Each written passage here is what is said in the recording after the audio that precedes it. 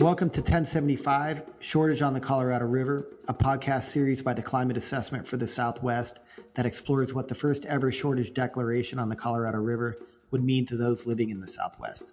I'm Zach Guido, Klima staff scientist, here with my colleague Ryan Thomas.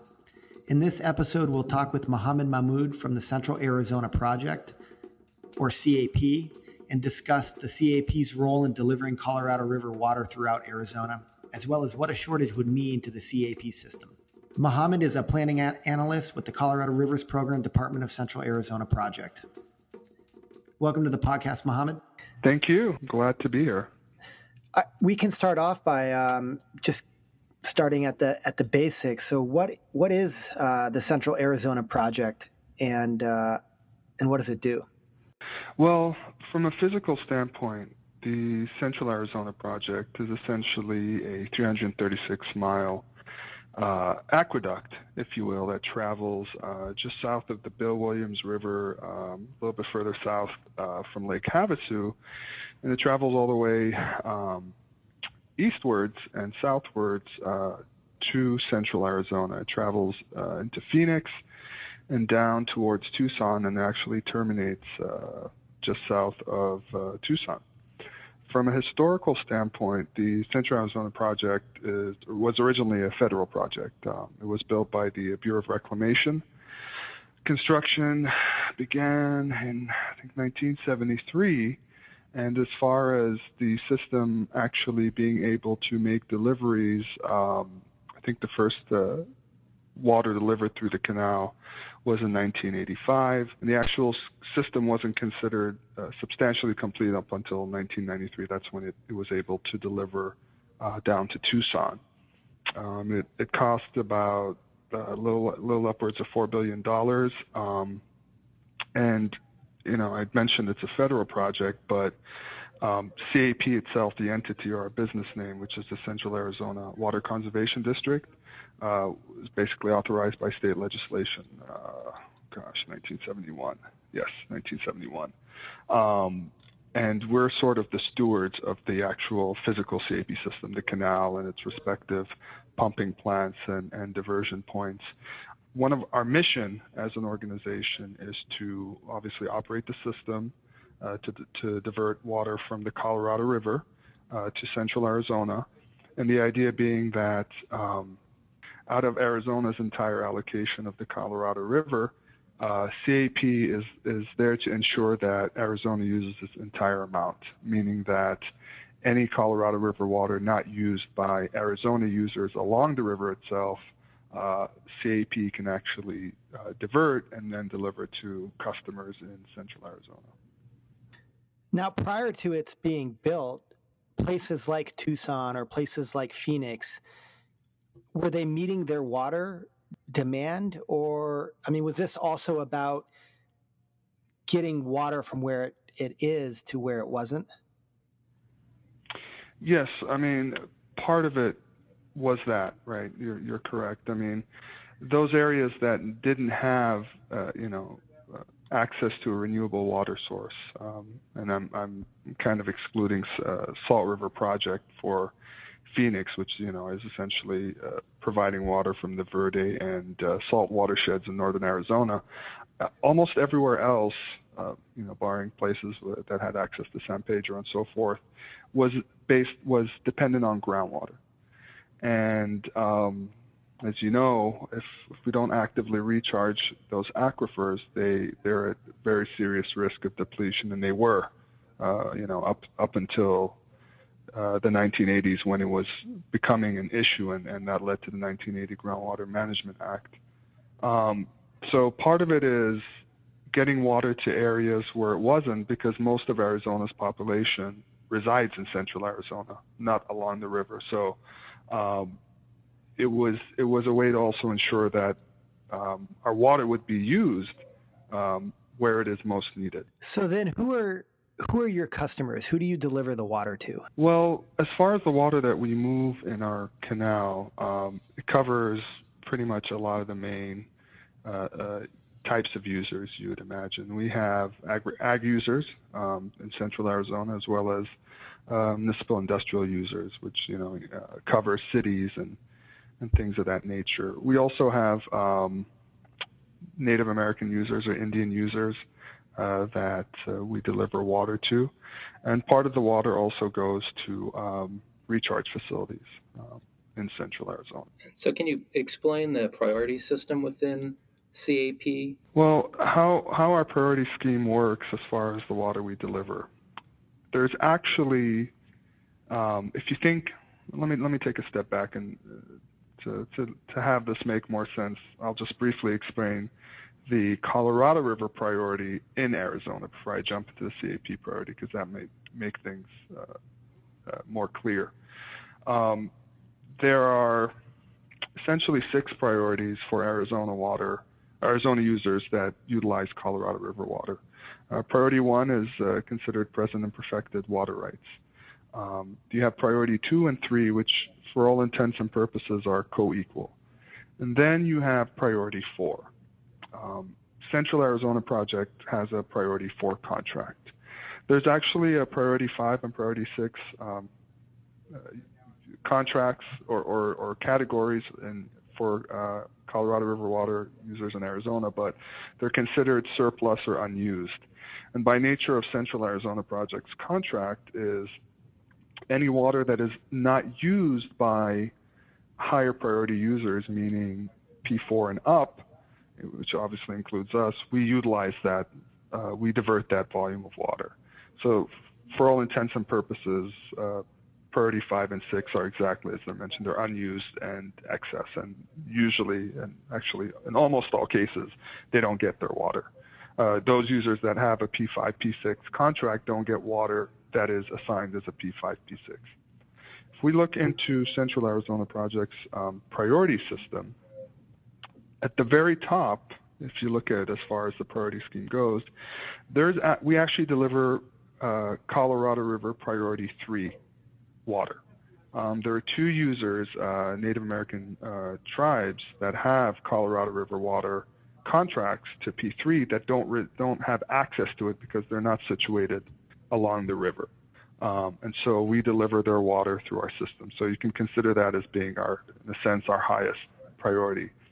Below that, you have both the M&I priority and the Indian priority. M&I is municipal and industry? Wait. Industrial. Industrial, right. Yeah. Municipal industrial priority. That's correct. Okay. And Indian priority, which for intents and purposes is mostly ag use. And those kind of have the same level of priority. Below that, you have non-Indian ag priority. So that's essentially regular agriculture that's not for Indian users. And then below that, you start going into what we kind of consider our excess pools. The first of which is an ag pool, the general ag pool, which is can be considered an excess pool. And right below that, we have call it our other excess pool, which is if we have water available beyond the needs of all of these categories, this is water that we can, contract may not be the correct word, but make available to other users, but on a non-guaranteed basis, meaning that from year to year that volume could change because it's not a guaranteed priority or guaranteed delivery from us like the other higher priority users. On the Colorado River, there is 6 priority levels. The higher numbers are ones that one may classify as being less guaranteed or more vulnerable, or however you want to classify it. CAP is a priority 4. So, right. and then within CAP, there's different priorities as well. So you have M&I, municipal and industry. You have Indian, mm-hmm. And then you have non-Indian ag. So this would be a priority 3, or however a higher number in the priority. And so are all of those numbers, the higher the number, presumably it's less guaranteed. Did I hear that correctly? Yeah, for the CAP priorities, or well, let's call them what they are. They're contracts. They're long-term. Pretty much everything except the access pools are long-term contracts. to CAP customers in Central Arizona.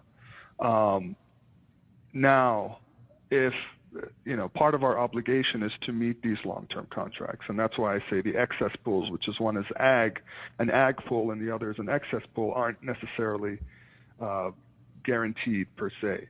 You mentioned that CAP diverts the water that on-stream users do not use out of the total Arizona share. So could you give us a sense of the amount of water being used by both of those? So Arizona's share of the Colorado River in the lower basin is 2.8 million acre feet. The entitlement is 2.8 million acre feet out of the entire lower basin's 7.5 million acre feet.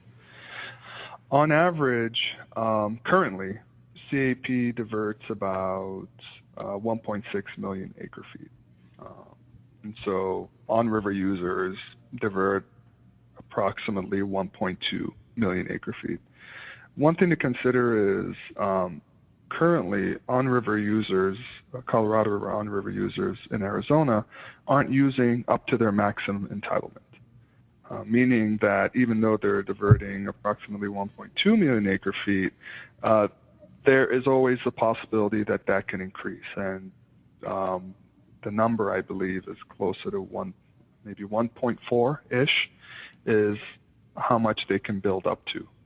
And these are principally farmers, or who's using this water on river use? On river, most of the uses on river are ag. There's M&I uses, so there's cities. So some of the examples you have, like the Yuma area, right? There's city of Yuma, that's an M&I user down there. Then you have several ag districts, Yuma Mesa Irrigation Drainage District, Welton Mohawk Irrigation Drainage District.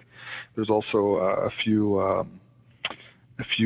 Indian tribes. Colorado River Indian Tribe diverts water from there, Fort Mojave Indian Tribe. And then you also have several national wildlife refuges. There's Havasu National Wildlife Refuge, which is actually just north of where we divert off the Colorado River, Cibola, etc. So there's also a wide mix of users, but as far as the bulk of use, it is ag. Ag has sort of the larger share of uses along the river. Okay, and so CAP diverts 1.6 of the 2.8, at least it has this year, relatively recently. So of that, where does that 1.6 go? So the 1.6, it meets those long-term contracts that I've talked about and those various pools. The out of the 1.6, if you just think of our guaranteed long-term contracts, I believe those amount to about 1.415 million acre feet. So anything above that goes to our excess pools. Another thing to consider is, for the most part, all of the users that fall into these different categories we have at CAP haven't ramped up all the way as well. Okay. If you look at their actual average use. So they also haven't ramped up to the entire amount in their respective priorities. So M&I priority, Indian priority, NIA priority, etc., are not using the entirety of their long-term contracts. I see. So in recent years, because you've been taking more from the Colorado than you have contracts for, you've been building up that excess pool such that if the on-river users ramped up their use, or if flow in CAP were to be lowered, then you could dip into that excess pool and still meet your contractual obligations? Well, no, the way it's set up is we don't have to use the excess pool to meet our contractual obligations, because we've already set the limits to what those contractual obligations are, and anything above that then becomes this excess pool. So what you could think about is, another way to think about it is, anything that we don't, in terms of our contracts and our various pools, if we have anything left over that we don't give to our contracted users, right, our long-term contracts, and we don't necessarily provide to short-term non-guaranteed contracts, we can store that water, and we can store that water as a recharge, for future use. And we've also stored some of that water in our reservoir just north of Phoenix, which is Lake Pleasant. It's our surface water reservoir. So we have a couple of options to make sure that we put all the water that we're diverting to beneficial use. So I think that provides a good segue in looking forward towards a potential for shortage on the Colorado River. So can you explain a little bit about what happens to CAP water if we enter into a shortage declaration under the 2007 guidelines? So a lot of our releases to the lower basin are governed by the elevations in Lake Mead, as you probably are familiar with, and at different elevations in Mead, that dictates the different types of releases that can occur from Mead to the lower basin states. I'm trying to remember, at last elevation, I think Mead was close to maybe 1095-ish feet elevation. If we start going lower in elevation in Mead, and the shortage triggers in Mead are, first tier shortage is when Mead approaches 1075 feet elevation.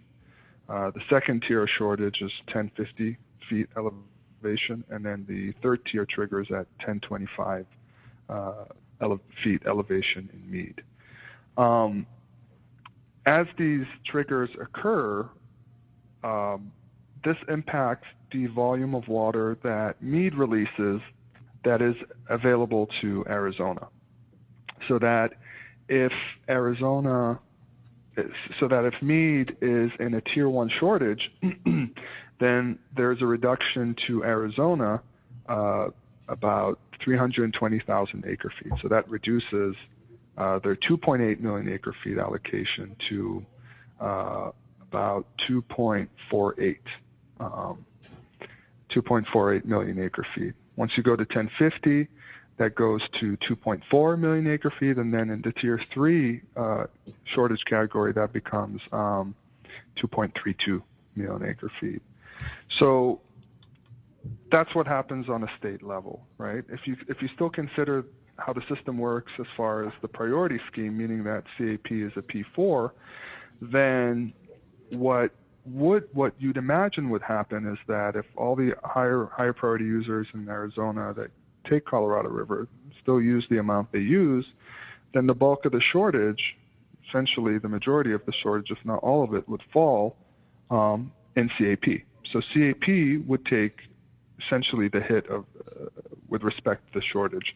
The only exception to that is if on-river users are utilizing Colorado River at a amount that's very close to their full entitlements, and we're at a certain level of shortage, then we would have a situation where we go into this priority 4 shortage sharing situation. There was an agreement where it's basically a calculation where, based on certain conditions, which I'm generalizing here, that on-river users are close to full entitlement or are at full entitlement, and the cut is at a sufficient level, then instead of CAP taking 100% of the shortage, CAP takes on approximately about 90% of the shortage, and then the priority 4 users would take about 10%.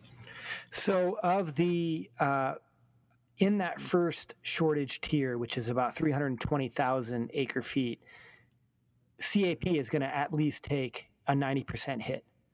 Like they'll take whatever 90% of 320,000 is. Yes, depending on what's happening on river. It sounds like, relating that back to what you were talking about before, that shortage would affect the excess pool. Absolutely. So, I mean, we could simplify this, right? Let's just say CAP takes the entire reduction, just to simplify the scenario. In that case, if you look at a tier 1 shortage, and then we make the assumption that all the CAP long-term contracts are being fully utilized, meaning that the entire volume amount is in use, then it would primarily impact your excess pool, your excess pool in general.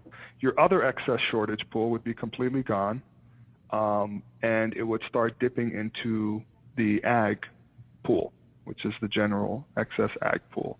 And just to be clear, the excess pool, that's initially or currently is what's being used to recharge groundwater. Yes, essentially, if anything that's left over from long-term contracts, which I told you aren't necessarily fully being utilized, and other sort of short-term contracts or non-guaranteed, it could be recharged. That's correct. Okay, so part of that questioning was under a shortage, under a tier 1 shortage, i.e. 1075, who are going to be the people that will experience that reduction? And it seems like it's the Groundwater Banking Authority or whoever are in charge of restocking the groundwater, and then ag. But within ag, it's probably a certain segment of the sector as well. It would impact ag. It would impact CAP non-Indian ag and the excess pool, which could impact recharge. Yeah. I mean, we're generalizing a lot of things here as far as what could happen. So it's hard to say with any certainty, with full certainty, not knowing what's happening on river, not knowing what is our sort of utilization of CAP water at the time. Is there a way, I mean, given that it's likely in the next 2 to 3 years, let's say, that there'll be a shortage declaration, are you guys planning for something right now, or is it too far in advance to even make those sort of calculations? But, as you get closer and you have more accurate estimates, then you can parse it out a little bit better. No, I think we've been on planning mode for a while in light of the potential shortage on the river. I mean, a few years ago, every time as we move forward, we tend to bump up the date. I remember in 2009, the earliest likelihood was in 2012, and obviously that has changed. So every year we tend to see a little shift, slightly moving forward, but at the same time, more and more as we get closer to potential impending shortage on the river, it's the shifting isn't moving as much, and I think you've noted that the range we're looking at is 2016, 2017 as of today. So we've always kind of been planning towards how to prepare for this and how to, what could be our new normal? What are the conditions that we'd have to operate under? What are the decisions we'd have to make? And really, a lot of the planning, if you start thinking in the sense that if our given hydrology on the Colorado River, meaning, sort of our runoff or stream flow condition in the Colorado River, if that continues to be dry as it has been, and we start shifting into, a period where mean elevations are going to be well into at least tier 1 shortage, then, previous to this, our planning is to avoid shortage at all. But if we're in a situation where we cannot, and, we've exhausted several options to do so, then the idea is to minimize the damage, right? To prevent us falling into lower tiers of shortage. Because there is a lot of uncertainty, per the interim guidelines, there's a lot of uncertainty of, what will happen once Meade is at 1,000 feet elevation. We have very clear guidelines from the Record of Decision 2007. What are the reductions to the lower basin states in these various shortage tiers? But, outside of, providing, the Secretary providing input on what will happen at 1,000 feet or below, we don't know. And there are physical constraints, right? For example, Southern Nevada Water Authority, which takes Nevada's share of the Colorado River, currently their potential lowest intake doesn't take water out of Lake Mead below 1,000 feet. They actually have intakes in Lake Mead. That's how they divert their water from the system.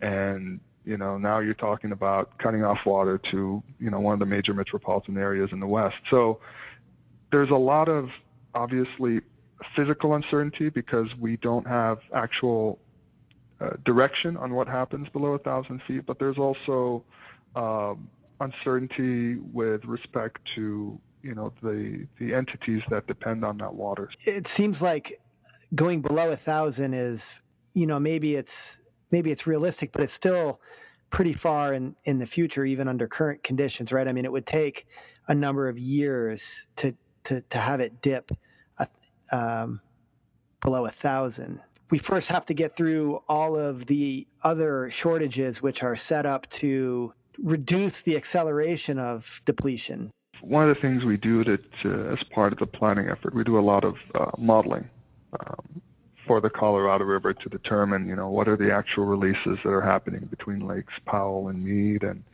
consequently, what are the elevations in Mead, and then what are the releases that happen from Mead. There are, certain simulations that potentially show us reaching 1,000 in a span of 6 to 8 years, which isn't far off, right? So if you're considering Tier 1 short happening in, let's say 2017, in about 3 years, then within 5 years of that, you could hit 1,000. Now, obviously, this has assumptions associated with it, meaning that if the hydrologic conditions in the basin still persist to be dry, it could be a very possible reality.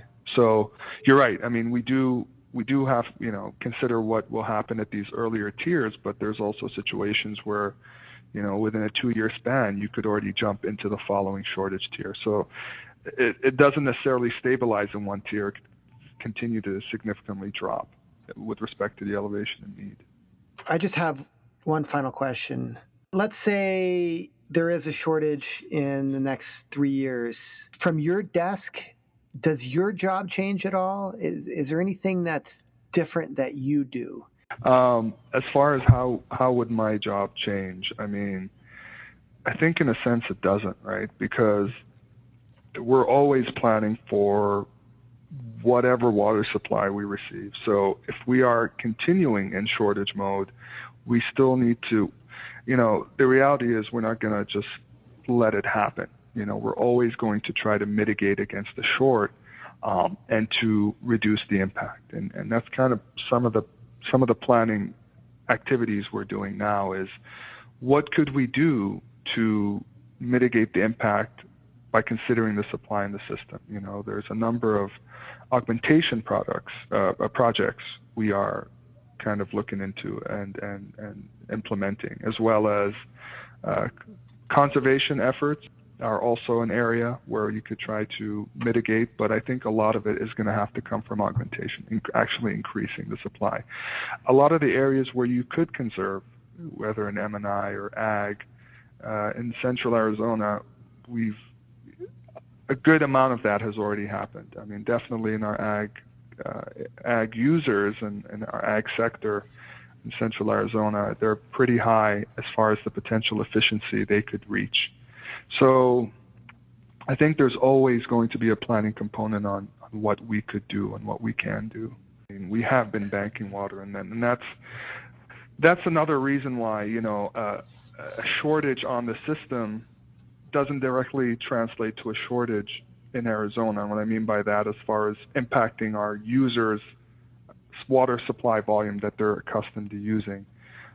Even though we have a shortage, and like I said, if the discussion we've been having is if it was a one-to-one, meaning if there was a shortage on the river and it had to take a cut right away, who would it translate to? The reality is, because of the amount of banked water we have, and we have to think about 3.2 million acre feet, which is approximately double the amount CAP diverts on an annual basis, we can ride it out. And so there's potential for us to not actually have to do any drastic changes until a couple of years or so down the line, and in that time a number of other factors can change. The hydrology on the river can change as well. So thanks a bunch again, Mohammed. We really appreciate the time.